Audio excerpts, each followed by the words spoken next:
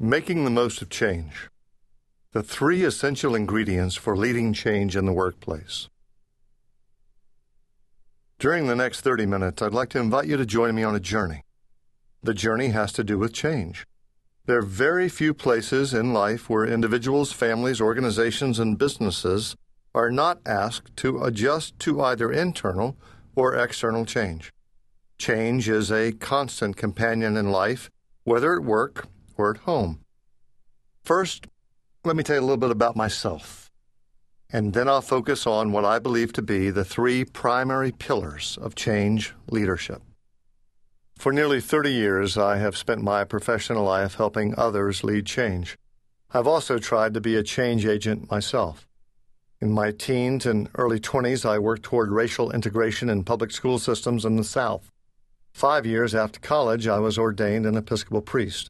For the next 17 years, I led parishes in Washington, D.C., first as an associate at St. John's Lafayette Square, known as the Church of the Presidents across from the White House, then at another St. John's, a small fishing village in Gloucester, Massachusetts. Finally, I was called to serve a well-heeled parish on the main line of Philadelphia. During the last decade, I've run a consulting firm focused on leadership development, conflict management, and cultural change in the workplace. I'm a fellow of the Wharton School at the University of Pennsylvania, as well as a fellow of the British American Project, affiliated with the Johns Hopkins School for Advanced International Studies in Washington, D.C. Most of my time is spent in the business world and with not-for-profit institutions. I also advise policymakers and governments throughout the world. Needless to say, I've learned much during the last 30 years, and needless to say, that's probably enough about me, except for one more thing. It's probably important that you know that I was present on September 11th, 2001, at Ground Zero in New York City. I spent 4 to 5 days and nights at that site, and much of what you're about to hear, and much of the way I spend my life, has been and will continue to be informed by those days. It doesn't mean you should listen to what I say or take my advice. It's just a way of me trying to communicate with you something that has impacted me in such a way that has led me to offer what you're about to hear.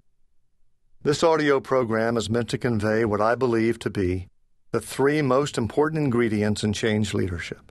They are passion, courage, and wisdom.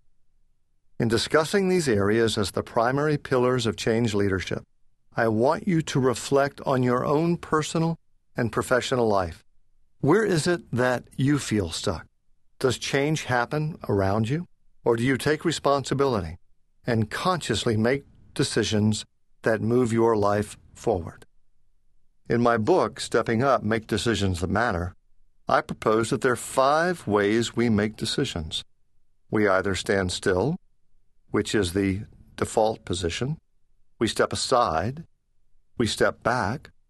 We step on or over someone, or we step up. What does it mean to step up?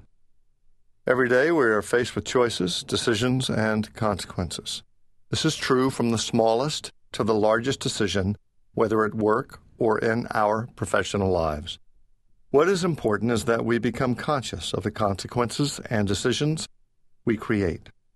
Because it is nearly impossible to be totally conscious of every decision we make, the 3 pillars of leading change become essential ingredients in living a fulfilling life. So let's get on with what I identify as the 3 pillars of change leadership.